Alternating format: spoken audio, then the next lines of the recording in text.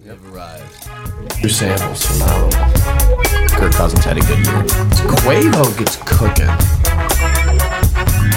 We had by far the best looking college football playoff that we have ever seen in terms of in totality. I don't think we've ever had a weekend with two good games, let alone two great games. So was pleasantly surprised by that. I shouldn't say surprised. I think many people thought these were slated to be two of the best games we've seen in the playoff era. We've been starved for some games like we saw. And my main takeaway to start, I think everyone was kind of asking the wrong questions about these games. And that's easy to say in retrospect, but my main takeaway, and we'll get into TCU Michigan first, which me and Marty talked a bit about on a couple episodes back about how excited we were for this matchup, because I don't think we've seen a matchup like this in the college football playoff era with two teams that were so great down the stretch all season, really different, but kind of similar capacity and similar kind of vigor and very different identity, but I thought they would match up very well, and they did. But I think the question we were asking many people is if Max Duggan, Heisman finalist Max Duggan, could put together a game good enough to beat a better Michigan team. And if you answered yes to that question, you believe TCU could win. The question I don't think people were asking that was the right question was, could Max Duggan not play like a Heisman Trophy winner and TCU still have a shot at winning this game? And that question was answered. And the answer to that question was yes. And Beach, obviously our resident Michigan guy, just talk me through the game. We'll just start there. One, shout out TCU. In a year in which it maybe wasn't my Wolverines on the other side. To a couple points you said, these are two of the best semifinal games. You really couldn't have dreamt of a better, get back and forth, give and take, like down the stretch battles in both games. So if you would have just told me we're getting that at the end of the season and like 2 beats 3 and 1 beats, I would have been happy. But it's the Wolverines, and so it sucks that happens. It sucks, but shout out to TCU. It's actually good to see a Big 12 team finally, doing something and advancing. But no, it sucked that, Michigan went behind early. I don't know where to even begin here. Like, I just think my thing I keep coming back to is 2 pick sixes, a fumble on the goal line, and fourth down. Yeah, and then just insane. They just gave them so many points. Oh, and a missed field goal. So that right there, you add that up, that's a 24-point swing there. Just decision making. It's too bad. I said I thought Michigan would win because I really thought Jim Harbaugh would outcoach Sonny Dykes. I think he still kind of did. I don't know what the hell. Some of these mistakes just really were awful. They really impacted the outcome of the game for Michigan. They couldn't play their game. They did exactly what they shouldn't have done. They fell behind early. They had to claw their way to get back in it. Second half was a fucking shootout. And then they blow it at the end. So not only do you blow it at the end, but you gave them 2 pick sixes, and then you missed a touchdown and a field goal. Going to that touchdown, why doesn't every team sit down and watch the Philadelphia Eagles get 2 motherfuckers behind Jalen Hurts and push him into the end zone? I've never seen it not work. Have you? Nope. I don't understand why. Is the idea like, oh, it's so good, they think we're going to do that, so we shouldn't do that? Is that the thought process? Because whoever's thinking that should be fired. Every single time, and I said this maybe half a dozen times, probably more on Saturday, was if you get a 1st and goal from anywhere inside the 5-yard line,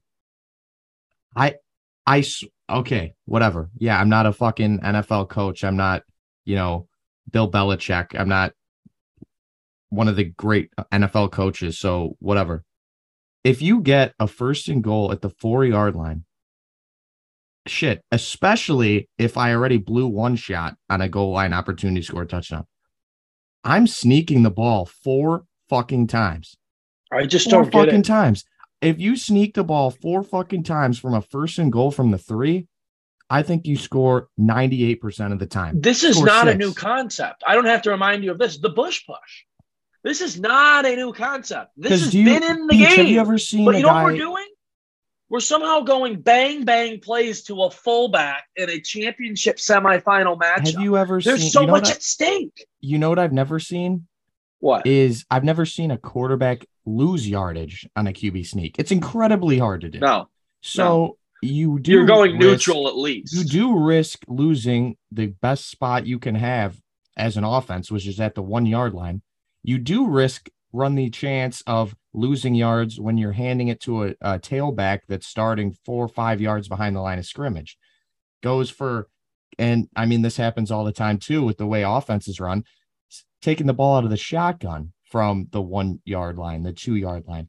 And I think, Michigan wins that game if they just utilize the QB sneak. I don't understand in 2 situations. If you add them up, they do. But I don't get how, especially after the first time, you don't just you're not going to fumble unless you're reaching the ball over the line, which you don't have to do. And it's 1st and goal from the 2-yard line, brother. Sneak the football. I don't get fucking running back behind you, and you're in. I already thought I was already all in on QB sneaks. Then they start pushing them and just getting 2 guys behind there. It looks like they're about to knee the ball. They're in that formation. All of a sudden, they just start going and pushing. And the Eagles get sometimes 5 yards.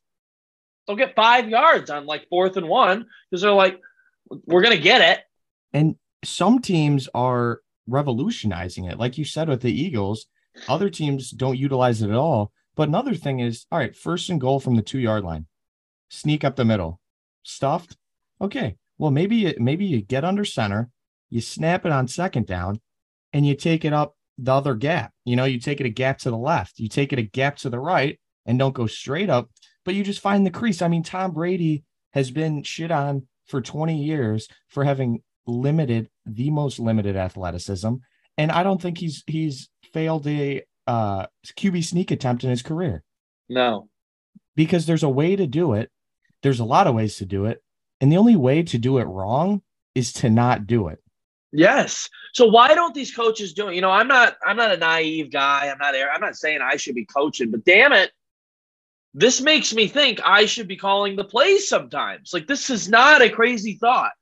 They're NFL coaches. They have the same access to information, if not more. I mean, where are these analytics guys? Aren't they giving them an iPad that says 100% success rate? You can't lose. Aren't they there for that? Michigan wins that game if they do that. I truly think so. I mean, props to Max Duggan. I mean, it was a great game. He played his game how he needed to. Obviously, ultimately got the job done. It really sucks from Michigan point of view, though. I just really thought this was the year, to be the 2 seed and feel kind of confident about the 3 seed not being like a Georgia or an LSU or a Bama or a Clemson we've seen in years past. Last year that fucking Georgia team was unreal. I wanted Michigan to win. I was a little hopeful, but honestly, I think we all thought Georgia would win the football game. Right. This year, it's like, man, this is a winnable game. Not like it's flipped the other way, but I thought it was very winnable. You just blew a chance. I said, and I was watching the game with Marty, who called off sick today. He got the sniffles a little bit. It's all right. I feel better, Mark. Yeah. Prayers for Marty's congestion. Everyone out there. But I said to him, we were watching the games together. This game was eerily similar to me from the start. Missed the first 4 minutes, and Nick will call out from the Uber. Michigan's at the 1-yard line already, or 56-yard run from Donovan to start the game. And it's like, whoa, okay. Michigan got off the bus. They got off the bus early. Okay, let's fucking, I dispatch thought it us. was Let's get over. down. Right. But I kept saying, and I kept thinking was, wow, especially when these things started going wrong for Michigan, was, wow, this reminds me of Clemson, Notre Dame a couple years back, where when you might be playing a team either of your same caliber or a team that's better, right when you leave points on the board and you got the opportunity to put those points on the board, it's just that shadow is behind you and you're like, you can't get it off your back because you're like, this is going to cost us. It's like whenever like a Mississippi State or an Ole Miss is playing tough with Bama, right? And then they get first and goal from the 5, have to kick the field goal, and you're like, they're going to lose by 4. Shut the door. They're going to lose by 4. And it was reminding me of that Clemson game where we take the ball, go right down the field, got a chance for 6, settle for the 3. And it's like, I want to tell myself, well, we got points. But at the same time, I'm like, we're going to lose because we didn't score a touchdown on the opening drive. And then the fumble happens on the kickoff ball, which I don't know. I'm not going to get into that call, but they take away the fumble, give it back to Clemson, said it was out of bounds. Okay. Football is shaped so the points don't touch the ground when it's laying flat on its side, but whatever.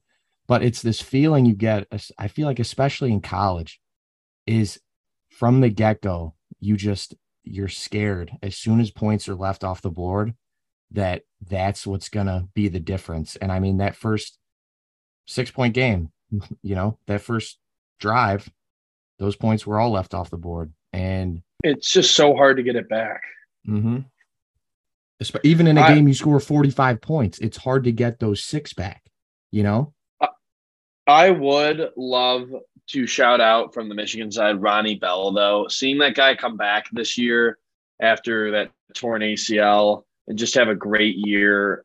I mean, he's been around the program for a while now. I mean, before COVID, 6 receptions, 135 and a TD. 44-yard was his longest.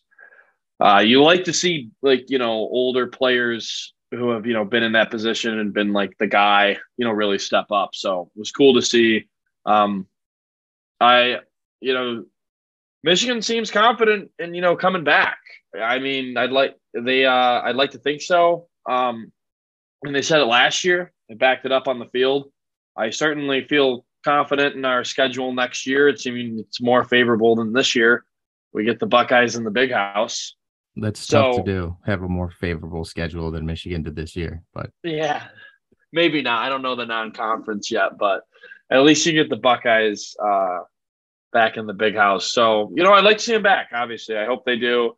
As, of course, end of the season, we shit on Harbaugh all college football season, and then he's God after he loses because every NFL team somehow needs him. I don't get it. I hear reports swirling, they call him, and then it's like, Harbaugh can't beat Ohio State. It's literally Groundhog Day. 2 years ago. Yeah, it is. Oh my God. Everyone's. It's like the movie, and then it happens every year. Yes. But it's like the actual fucking groundhog because he just pops out, and all the NFL fucking front Jim. offices. Is he going to see his shadow? If he sees his shadow, he's going to the league. All right. Yeah. I mean, I've heard over the past 3 years, newsflash, he signed a lifetime contract. I mean, that's not code for 5 years. I mean, it doesn't feel like a lifetime. The guy went there. I mean, he wants to be a Michigan Wolverine. The only knock on him really was, can he beat these guys? And I mean, he's kind of doing that. I'm not worried about Tuck coming. I'm not really worried about James Franklin, although they did look really good in the Rose Bowl. Michigan took care of them this year. I wouldn't worry about James Franklin. Yeah, nope. Although we do have Fickle now coming to the Big Ten, which will spice things up. He's active in that portal, and I think Wisconsin is going to be. They're going to be back to what Wisconsin is very good at being, is with like a 9-3, 10-2, New Year's 6 kind of. I think they'll be 10-2, which I am excited for because the West needs some relevancy. Sure, yeah. it'll be good because then, like Michigan and Ohio State, they sometimes have to play Wisconsin. Then it's like, oh, this is a pretty damn good game to get, mid-season. Right. But definitely need some relevance over there. I think Fickle will bring it. One last thing, Beach. I did want to shout out Big Unk JJ McCarthy for being our not our inaugural, but our sideline watcher, celebration watcher. Yes. Oh my God! How could I forget? We actually didn't take our pick, which we should have done for that. And he did say we'll be back. I think we could probably pick someone for this. I think Max Duggan is an obvious candidate watchers for this national championship, but they don't have much success, I don't think. Because I'm thinking about it's never the best player that's watching. Diggs was a watcher. Stephon Diggs. He was a watcher. Remember, he watched the Chiefs. Right. And then he didn't obviously win anything the next year. We've had a couple other watchers. The Cincinnati guy. They paid off. They got in the playoff the next year. Yeah. Remember they watched after Georgia. Mm-hmm. So, I don't know. We need to, hey, intern, get on the stats for our watcher category because I want to know if we want to bet on the watcher or fade the watcher. Like, do I feel good about Michigan going back or do I not? We need a bigger sample size. So JJ McCarthy, you are officially the recipient of the watching the team you lost to in a big game celebrate award, and you got to earn it. So a big year ahead for you. I bet this lessens the blow of throwing 2 pick sixes and probably getting shit on by a lot of people and not taking Michigan back to a national championship. As long as he has this, it'll be fine. You know what's funny though? If I did like those gray players, so you like don't see who it is, and I put their stats, you would have picked McCarthy over Duggan in that game. Yeah, I mean it's actually insane. Like his QBR was better, threw the same amount of picks, same amount of TDs. I mean he threw for more. JJ was 20 for 34, and Duggan was 14 for 29. So yeah, no, Duggan. I took Duggan yards again. He fucking cucked me on 251.5 in the Big 12 championship, ended at 251 with his last completion being for -6 yards.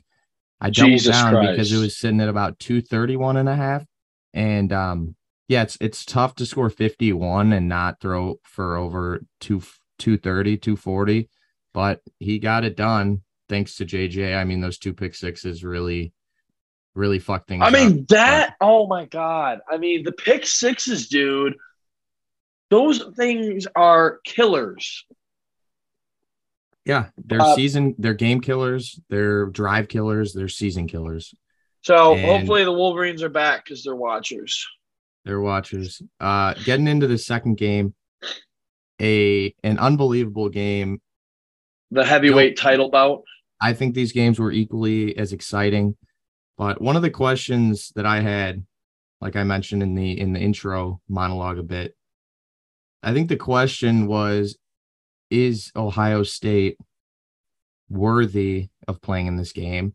Can Ohio State bounce back? And I did hear a great little bit on a podcast, Big Bets on Campus, about the Michigan-Ohio State game impacting both lines a lot and how just the last maybe 8 or 9 minutes of that game might have added even a couple points on both spreads with just some big, crazy plays for Michigan. And I completely agreed. Ohio State, they close it just under a touchdown dog. But I think the great question is, Ohio State has played great football for 95% of the season, 90% of the season.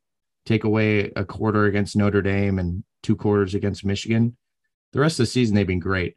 And I think the real question was, will Georgia be able to win a game where Ohio State is playing like Ohio State can?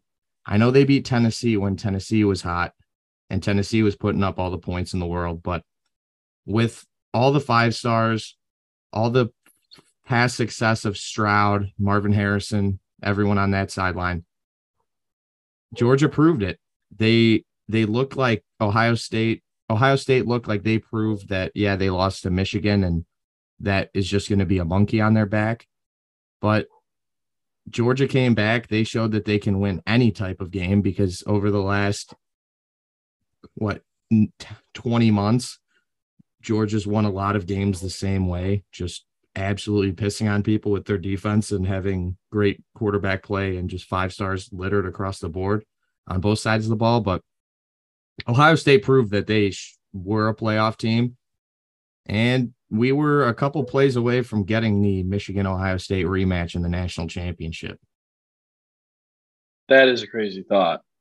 I'd like to think, at least from our point of view, that I never really thought that the Buckeyes necessarily weren't contenders, because I think it goes back to a common theme that, we talk about a lot. I know we talk about it a lot on here. You get guys like Scott Van Pelt and Colin Coward say the same thing, but there's something about playing a high-powered team that's and you're a high-powered team, and there's athletes out there, and it's a big moment, and you play the same kind of football because you got the same kind of dudes, and it's just all bets are off. I heard the gunshot. Let's fucking go.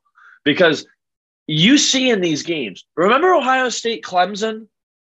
You remember that game? Yeah, it just turns into pool basketball. Fields just threw launched a cannon 80 yards to Olave wide open in the end zone. It's these are the drives you see, and then just a run, just a rip, just somewhere. They're just playing 21.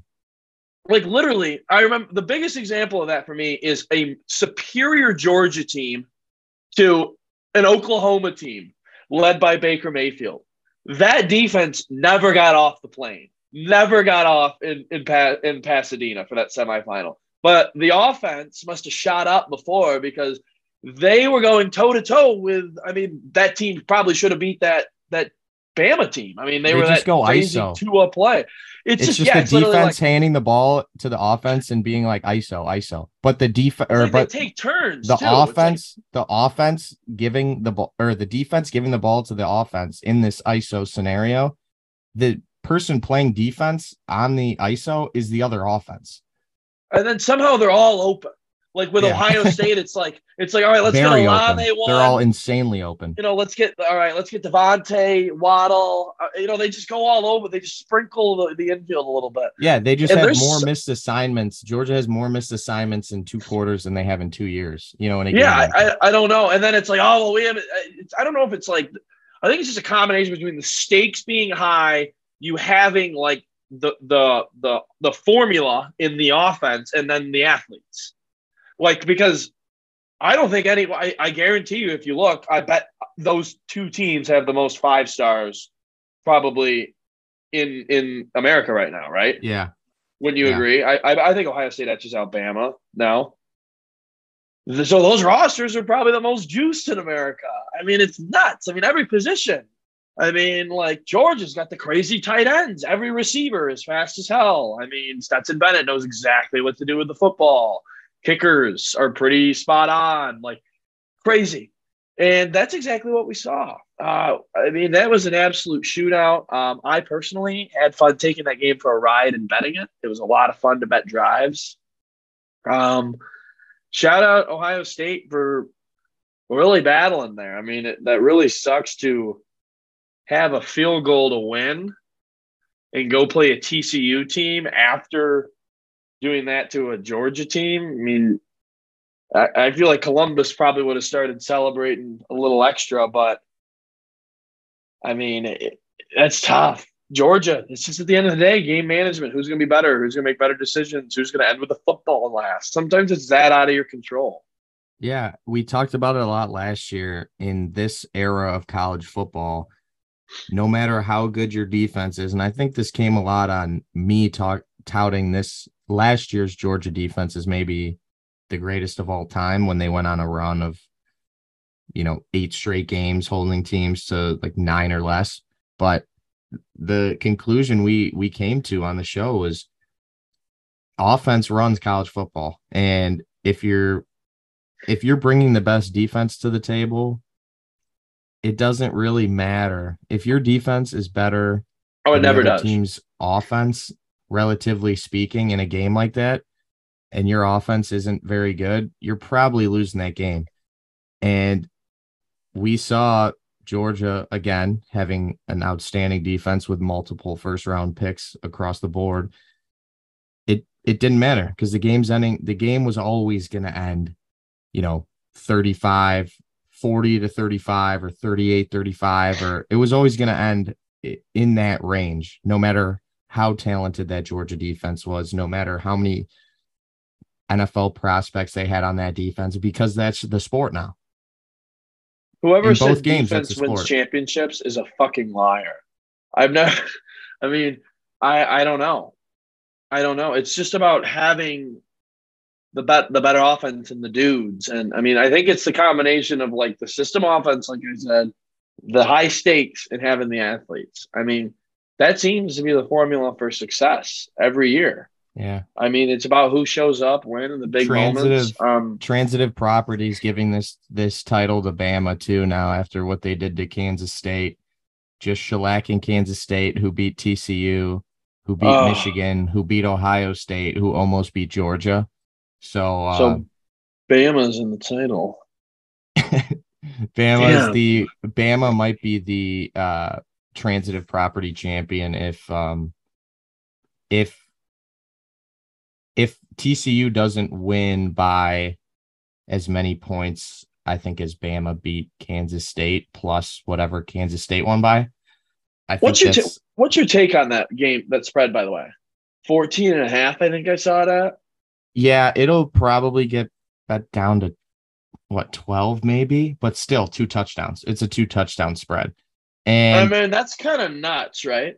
It's insane, but not, very different from a lot of playoff games we've seen, whether they were semifinal or national championships. Semifinal, yeah, but I do think it's crazy that you can play, 14 games and cement yourself as the 2 best teams in the country, only to be separated by 2 touchdowns on the final spread of the season. But I really don't know. Yeah. I think it's a bit disrespectful, but at the same time, me saying that, I'd probably set it at still over a touchdown, so. I would too. I mean, I think about it. They were favored by 6 over Ohio State. You could originally have gotten like 7.5, but I mean, TCU was like a 9.5 point underdog at a point to Michigan, and Ohio State was favored over Michigan. So like, I'm just kind of surprised it's that big. Yeah, and no one's gone number. back to back in a long time. Pretty sure. Yeah, it's actually even these Bama teams. USC. I don't think. Yeah, no, Bama right. did an 11. No, Bama did an 11 and 12. Sorry. Oh, they did. Yeah. Okay. For some reason, I thought that it had been like baseball. Baseball hasn't had a repeat. It was either 10 and 11 or 11 and 12. I'm actually gonna double check that. It was like the year when Colt McCoy got hurt. Right, and they won with Ingram. And then they won that, and then they won the next year. Yeah, it was 11 and 12. I was right. Okay, so about 10 years. I was looking at this. They had a really dominant stretch between 2009 and 2012. They won 3 out of 4 championships.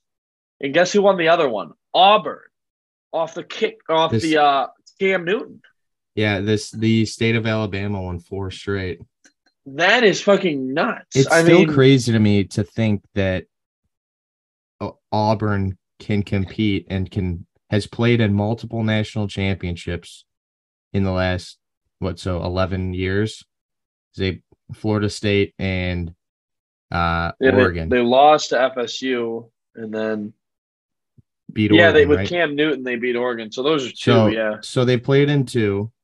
And they play second fiddle to the best program in the country in state, have to compete with Saban, the greatest recruiter of all time, and the greatest program of all time. They have to compete in state with those guys and play them every year, so they always have the best team in the country on their schedule, for the most part. They have to recruit in the offseason against the best recruiter and the best program in the country. And there's no other state that could say that they could even come close with their second fiddle team.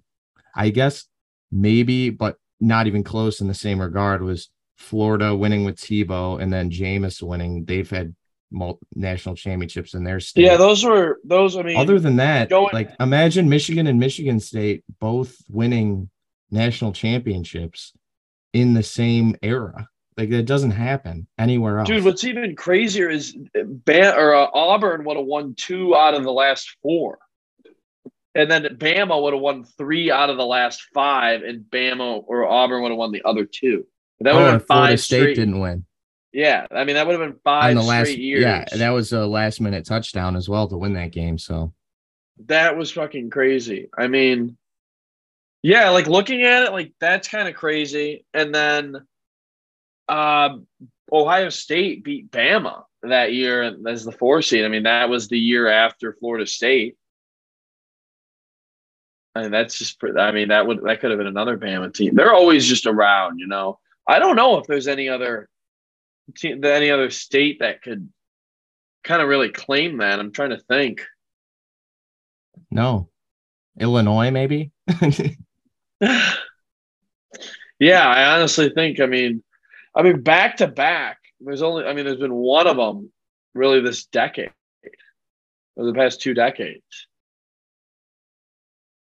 So, I mean, that's a feat in of its own. So, incredible pause skills by Brendan Beechler. You didn't even hear the sneeze he just let out.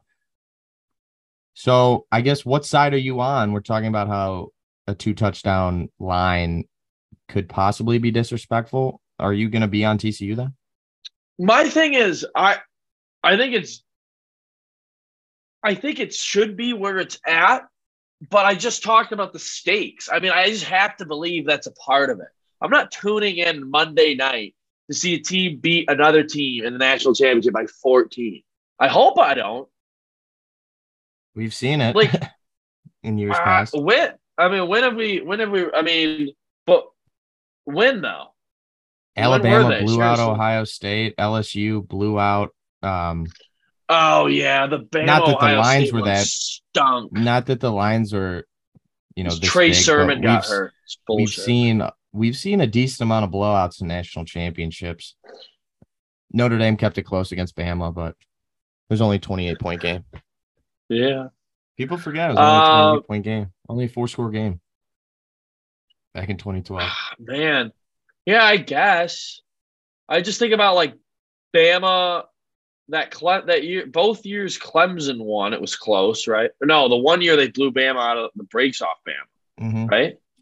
When Tua threw pick six, Tua threw like an early pick 6, and they cooked. Yeah, and Trevor Lawrence was just God. Yeah, freshman year. So that's when they won in 2018. So I guess that was a blowout. But I mean, when they beat Bama in 2016, that was a last-second catch by Renfro. 2017 when we've seen more good than bad, but I guess we're due for a good one now that we had a blowout. What have these spreads been? I'm kind of interested now because I think if it's a small spread and something goes wrong, like for instance, that Bama Ohio State game was a small spread. Trey Sermon, the running back who had ran for like 350 yards the past like 3 straight games, he got hurt on like the second play of the game. So that's obviously a game-altering thing where that spread maybe could have gone from 5 up to maybe 7.5. Yeah. Say same with Tua's pick more 6 than a touchdown.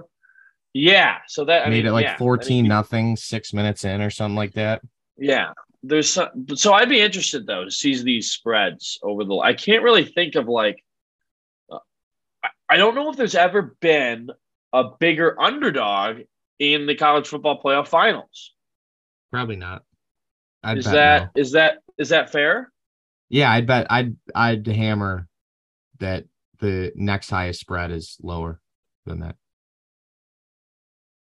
Yeah, right. I would think so. I'm kind of just running through these matchups. Ohio State and Bama, first one. That had no way. Notre Dame was Ohio State probably and like a Oregon. 2-touchdown underdog in 2012, but in the playoff era, this has got to be the No, in the biggest. playoff era. It's gotta That be the was biggest. that might have been like 17. I mean, I don't know what the Irish were doing there.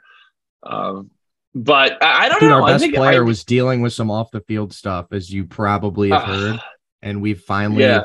finally What was relieved him and cleared his name.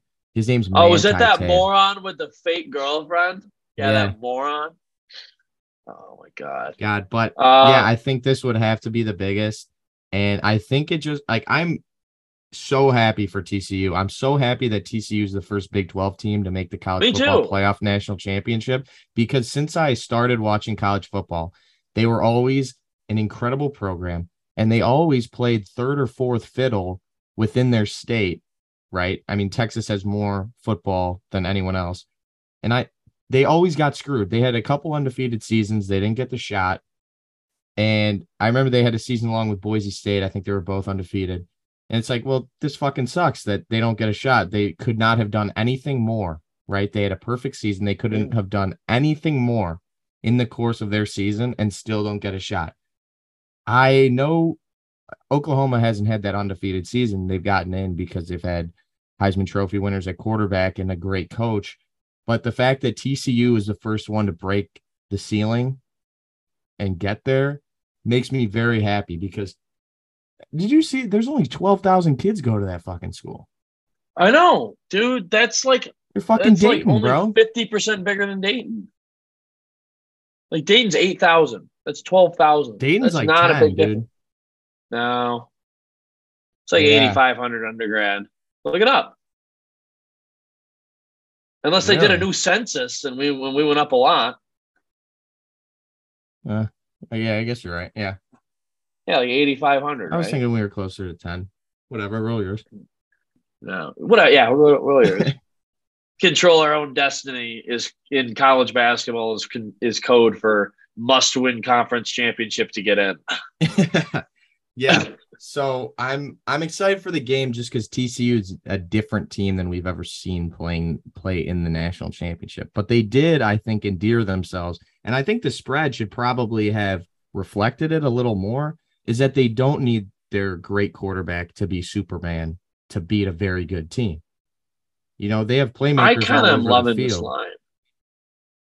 I'm going to double check what it's at because I might place it now, live on the pod, No way. You doing don't it have the for fucking real. balls, Beechler. I might, Rabbit. I might. All right, 12 and a half. I mean, it's the same thing as 13 and a half. I love it. I'm taking action on pod. It's groundbreaking. We'll show the ticket.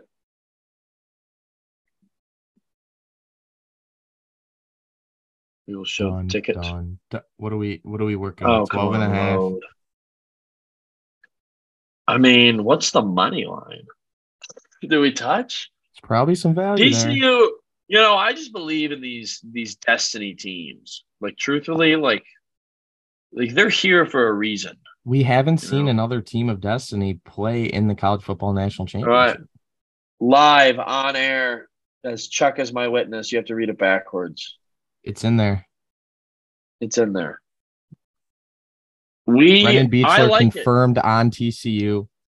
It's not even because I like either team over another. It's just I think the moment and just the game. I refuse to believe it's more than a 10-point game. I have to believe. Maybe like you ice them with a field goal at the end. TCU hasn't let the moment get too big for him, so they're going to come to play. And actually, I mean, they kind of did. They lost the Big 12 championship.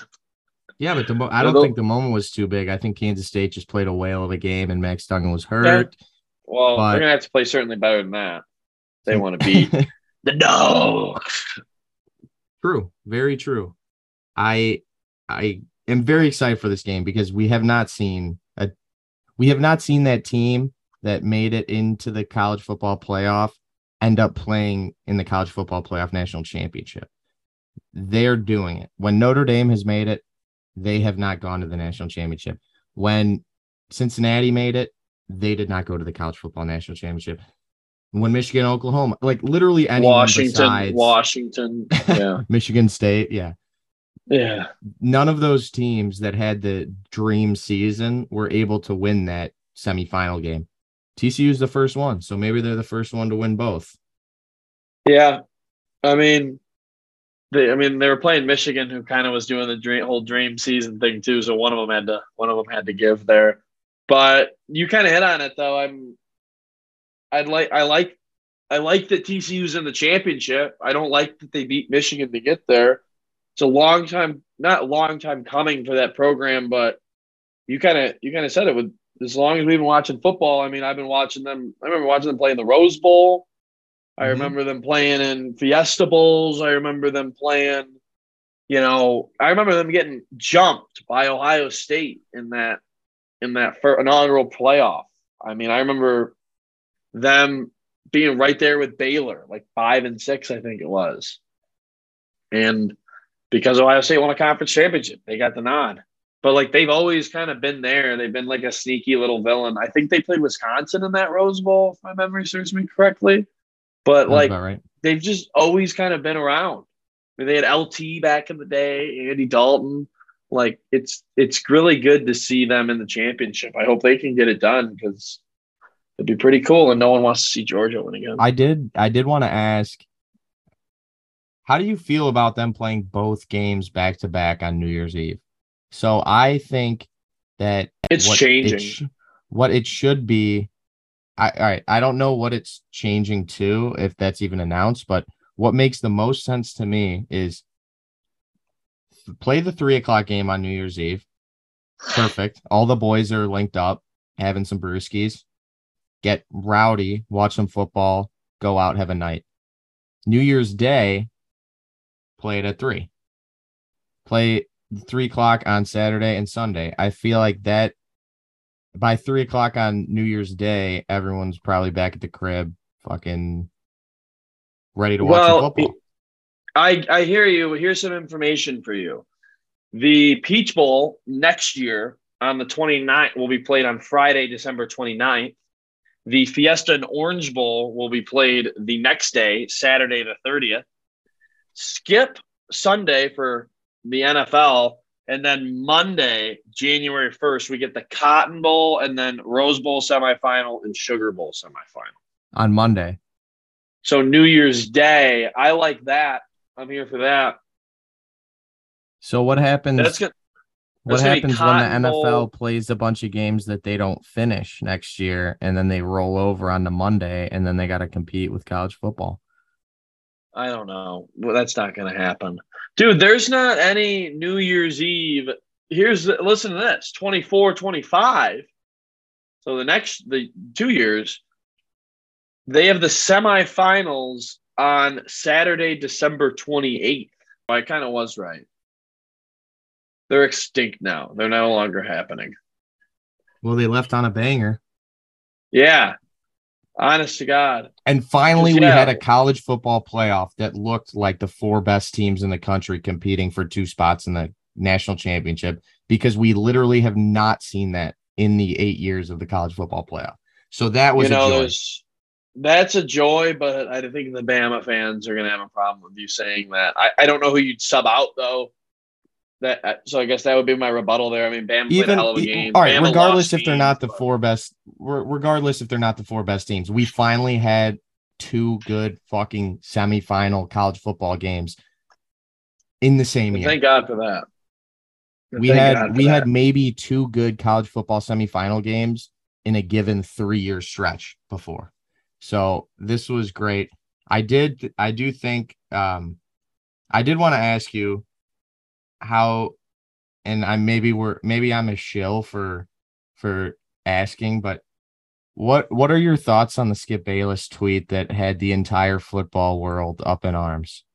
Because I personally thought the response was ridiculous, and you are lying to yourself. I'll say that you are lying to yourself if you were not thinking, right? You're thinking about the safety and, oh my God, we've literally never seen that. This guy could be within inches of his life, moments of his life. But a thought that everyone is having is we have never seen this before in the NFL. We have never seen a injury or a health problem of this magnitude on a national football field, right? So it's lingering in everyone's mind. Like, what are they going to do? Like, how could this, like, they did the right thing. They didn't fucking start playing the game like the refs wanted them to do 5 minutes later. Absurd. Thank God that the coaches had the sensibility to say, no, everyone get off the field. This guy's life is in danger. We cannot start playing football again in 5 minutes. But if you were not thinking about the logistics of how this was gonna play out, I think you're lying, or you just are not a football fan and just saw that on Twitter, because Skip Bayless' tweet, even with the disclaimer that, yeah, it doesn't matter, but you're like, well, this game needs to be played at some point, right? You know, kind of like, right? Or does it? So that question is like, what do you do if mind. it doesn't? Exactly. So the fact that everyone had to like take the high road, and it's not even the high road, because it's just like, I don't know, virtue signal is the right word. Like, dude, what the fuck are you talking about, thinking about that while a person's life is in danger? And it's like, well, a lot of people, you know, tend to not It's care. like, I would never. Exactly. Like, yeah. So there's this moral, you know, high ground that people took, even though they were, you know, paving the road themselves, because it didn't really exist. You either care about someone's life or you don't. But like, yeah, people like taking videos and putting them on Twitter of people dying. And when they're not on an NFL field, it seems like a lot of the same people don't seem to outrage when there's a funny clip of someone fucking getting hit by a car, some shit like that, whatever it is. But I thought it was ridiculous that it was made like the biggest story in the sports world, that he had even I think what the problem was that he posed the thought of having that conversation, and people had a problem with the idea of that even being proposed to think about, even though I think most people had it in the back of their mind. Is it just like a too soon thought, honestly? Like, I don't understand. Like, I mean, you're a sports personality. Are you supposed to spend the whole hours of your show just praying and then covering? Like, I thought it was cool. Also, special shout out to Dan Orlovsky. I thought that was a cool move on ESPN. Everyone just says thoughts and prayers. That's all we can do now. Yeah, why don't we say one? Why don't we do one? Good. So really cool, really cool. Probably coolest thing I've seen on ESPN in 6 years. Certainly. But I don't know, and I don't really know the ins and outs here. And I didn't really know, because I saw people coming at football and, you know, the NFL, and like, it's a dangerous game. You know, if we weren't doing this, like, you know, a man as if these players have been lied to their whole lives and think it's very safe to play. So for me, I'm more sympathetic to the conversation in hearing, like, when there are like guys who seem to be like mentally slow after playing the game, like that has gotten better over the years, but like guys who were playing in like the 70s, I mean, they weren't giving a shit about CTE. I mean, they were hitting with a crown. I mean, all this stuff. You can be put in jail today if you hit like that. So I'm more sympathetic in that, where it's like, that is a football cause injury. So I didn't know this, but sure. I didn't necessarily think it was because of like how he got like hit and like tackled, and like, so it like almost like knocked the wind out of him, and knocked the wind like out of his heart. That's what it looked like, a classic knock the wind out of you But hit. then I saw a video of this guy, a high schooler, I think he was from Maryland, lacrosse player, got a shot right in the chest. He kind of like did the whole like jogging and then like walked around and then collapsed. And then it hit him, yeah. And then so that was the first time I kind of put it together. Like, well, maybe it was a fluke contact that did that. But like, are we going to sit here and have the argument like, well, if he wasn't playing football, this never would have happened? Like, okay, yeah, if he wasn't playing football, he could have literally been in a batting cage and got hit with a ball or hit with a golf ball at a driving range. I'm like, maybe he was just susceptible to this. And like, I don't know. Yeah. I mean, did you hear he woke up and asked who won? So, I mean, this guy thought, hey, Wow. I almost died and I thought the game would be played. So I don't know. Like, that's kind of crazy. But this might be a obviously very he's like confused, stuff nonsensical like that, or bad thing to say, but if we do take the maybe just for food for thought that he might have been, it might, like you said, right? CTE is an innately football thing that you get from playing, and it's killed people. I mean, Junior Seau took his life because he was so fucked up from years and years of head trauma, right? So CTE killed Junior Seau. That's an innately football thing. Having a heart attack or whatever the medical term, cardiac arrest, I think. We cannot immediately chalk it up. Maybe it was triggered a bit by getting hit there, but it could have been triggered with him, dicking around like just any strike to the chest, right? It was not innately football related, whatever. I've also never seen T. Higgins put his head down like that into someone, but whatever. It's like, imagine if it's not football related. He was prone to that and it happened. And people are trying to say that this happened because the NFL and it's too, even Biden was like, yeah, the NFL is too dangerous, whatever. It's like, okay, bro, go eat some ice cream, chill out. But like, that'd be like having say you have a cousin in the war, right? And he's not even on the front lines and he choked on a hot dog while he was deployed and he choked to death. And you're like, oh, my cousin, he died in the war.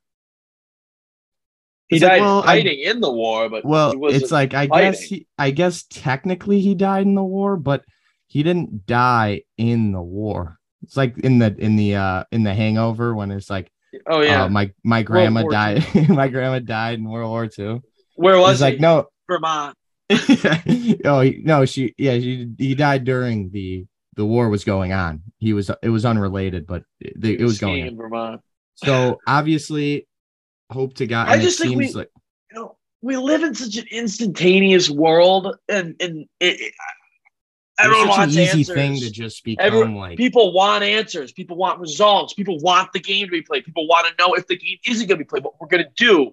People want to know why people are thinking like this, and you just got to relax. I mean, we don't even know what happened, and I don't think you can say like correlation and causation are the same thing. Like, just because he's correlated with the NFL doesn't mean this happened. I mean, I gave numerous results. I mean, he literally could have gotten struck by someone in the chest, like a punch, as an average Joe if he never went to the league.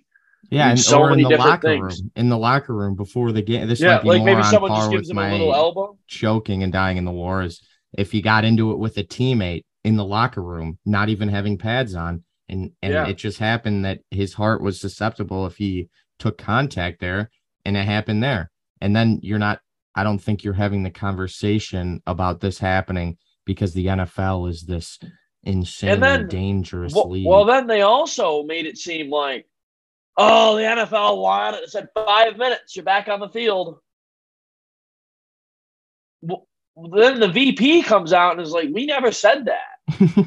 Like, there was shock and awe that set in, and you guys were like mad we didn't like call the game in like 2 seconds. Like, yeah, hey, maybe give us 15 minutes to process what the fuck is going on. Right. Like broadcast had to cut because they're like, dude, we can't show someone like dying on air. Did that with Christian Eriksen a couple of years ago. He was resuscitated after dying, and that soccer player, right, for Denmark. Yeah, he died, And it was the worst thing I've ever seen. And this is But why I what think happened ESPN, there? he just collapsed. And Is it related at all? it was a hard thing. His heart literally gave out and he was So it could literally resuscitated. happen.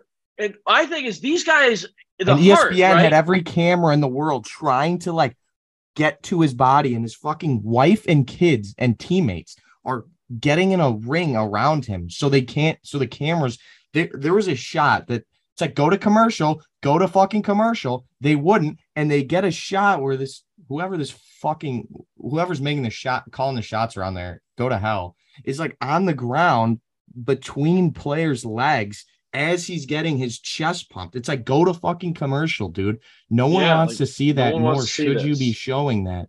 And they got him out of there. He saved his life. And I was like, shame on you. That is the worst thing I've ever seen broadcasted live. So I guess they learned their lesson, because I believe that game was on ESPN as well. This is great to hear. I forgot about this, honestly, because soccer, nonviolent game.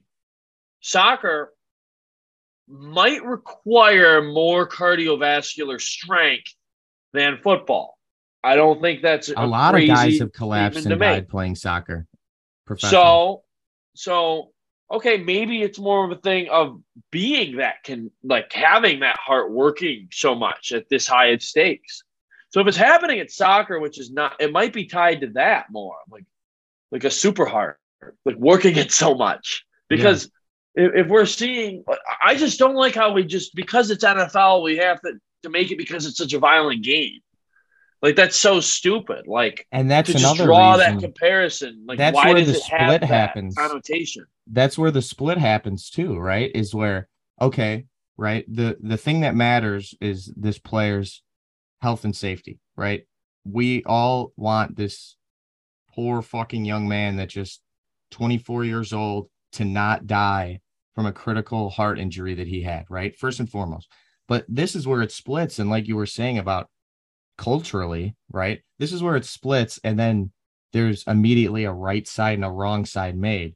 The right side, what you can do and what you can say is just denounce the NFL and say that American football is this and that. You shouldn't, these guys really shouldn't be playing. What you can't say is, what are they going to do about this game? Is like, can the NFL logistically, like handle, rescheduling a game? We've all never seen that. So either way, right, you're deviating from the major component of this, which is this player's safety, right? But one side you can do, the other side you're getting shit on for saying. You know what I'm saying? So like either way, now we've already taken the focus. You've taken the focus as well, but you believe that by taking the focus from him onto a grandeur opinion about the NFL, no, we could do that. Well, it's people just being bothered by other people's not lack of insensitivity, but I guess not like as like just I guess being a little more insensitive than an other individual would be. I mean, Skip Bayless probably asked a question that probably 50% of that audience thought of within 5-10 minutes of that happening. I'd say 5 minutes, probably 50%. I kept joking. I kept joking with my buddies who were playing. I'm in the fantasy championship. I'm going to be honest. So I kept joking. I kept joking about how I'm not, but I was joking on their behalf, saying that they're being selfish, thinking about, people immediately, if you have a heart, you're immediately thinking, is this person okay? Is Damar Hamlin okay? And then as the situation grows, you're thinking, wow, he might not be okay. This is really scary. And so many people love him. So many people are fighting for him. And so many people are, on his side here. But it's just the fakest thing in the world to then even at a lower sense than what I was just talking about is like, well, you shitting on someone that you think isn't taking it seriously, you're still taking the focus off his health at the moment, by like taking anger out on this person. Yeah. You're shitting on Skip Bayless being like, bro, you fucking suck. You should lose your job. Wait, in that moment that you're writing this hateful tweet, are you thinking about Damar Hamlin's fucking health? You're No. choosing violence right now. You're being you're it's being a as whole violent. thing. That tweet was as violent as the NFL, buddy. I just think that it's crazy to me. I don't know. When did he tweet that? It was during, I don't even know that he might have just gotten off he was probably just like en route to the hospital around that time. No one knew what the fuck was going on still. I mean, I don't know. I think it was probably right after the teams kind of dispersed off the field. Listen, there's so many different ways to view it. Like, if you give me the blanket statement, is it morally right and ethical to think about self-interest, whether it be fantasy, gambling, liking the Bengals, liking the Bills, liking the NFL? Is it ethical to be thinking about those things close to you that you like? When is it? I mean, after you are holy shit, he's dying. That's nuts. What's going to happen? I mean, your brain doesn't think 10 minutes at a time. I mean, you think pretty instantaneously. Yeah. When's enough time? When is enough time for that question to be asked? If he dies, God forbid, dude, God forbid his injuries were critical. I think he could have. It was poorly worded. He could have really cut the but how. If you just say, no doubt the NFL is considering postponing the rest of this game, period. Strong opening. This late in the season, a game of this magnitude is crucial to the regular season outcome, which suddenly seems so irrelevant. To me, that's these are the biggest stakes right now in the world, we thought. Whoa, doesn't even raise a candle to what just happened with Damar. Yeah. I don't know. I just think it's just so quick to jump on people and just be ruthless. Why do you fucking care what Skip Bayless thinks? Why do you care? Even if it was insensitive, why do you fucking care? So he's a sports personality that no one cares about. Heaven forbid, and God willing, he pulls through this and comes out, healthy on the other side.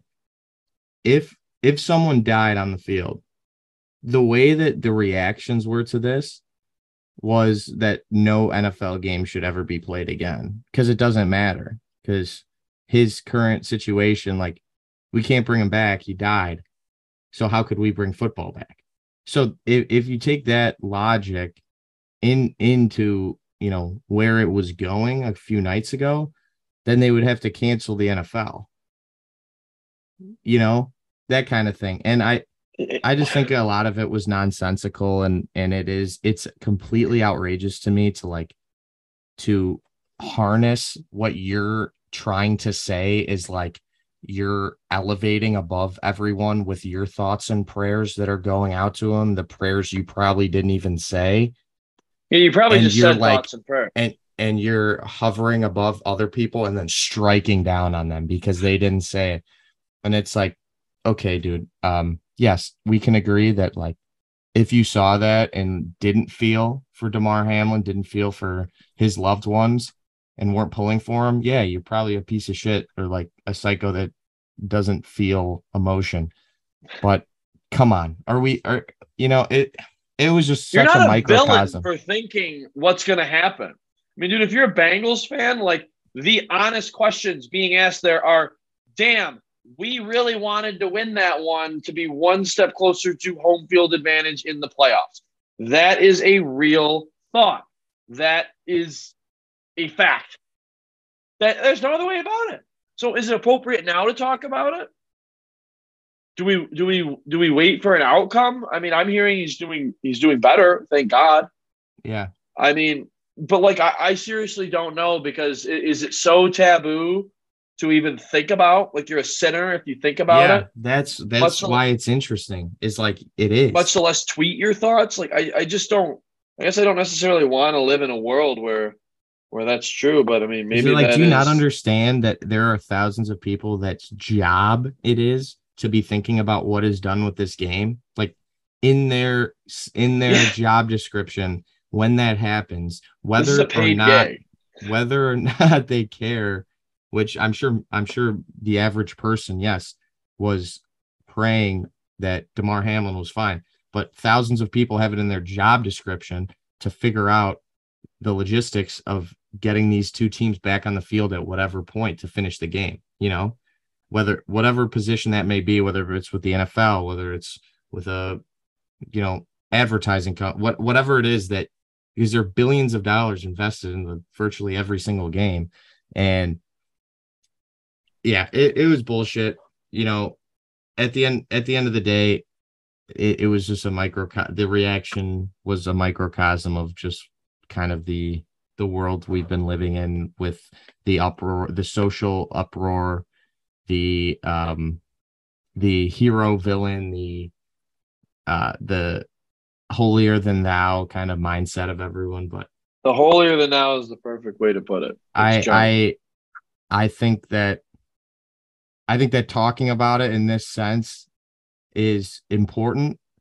I don't think it's as important as Damar Hamlin's health, but at the same time, if you disagree with me that there's nothing that I can do physically right now besides keep hoping and keep praying that he's gonna make it. Like I can't perform surgery. Like what I can do is pray, and I think a lot of people have said that. And what I can do is hope he's okay and pray, but we can't keep playing this game with each other where half the people get thrown. Yeah, no one wins. But Beach, we got the national championship on Monday, and can't wait. We know who I'm on. Yes, live. I will probably tail. So I'm loving it. I hope I get a live bet chance at Georgia. That's like Merry Christmas, Happy New Year, Merry Christmas. So, all right, everyone. Let's hope that happens. Kirk Cousins had a good game. Peace. Quavo gets cooking.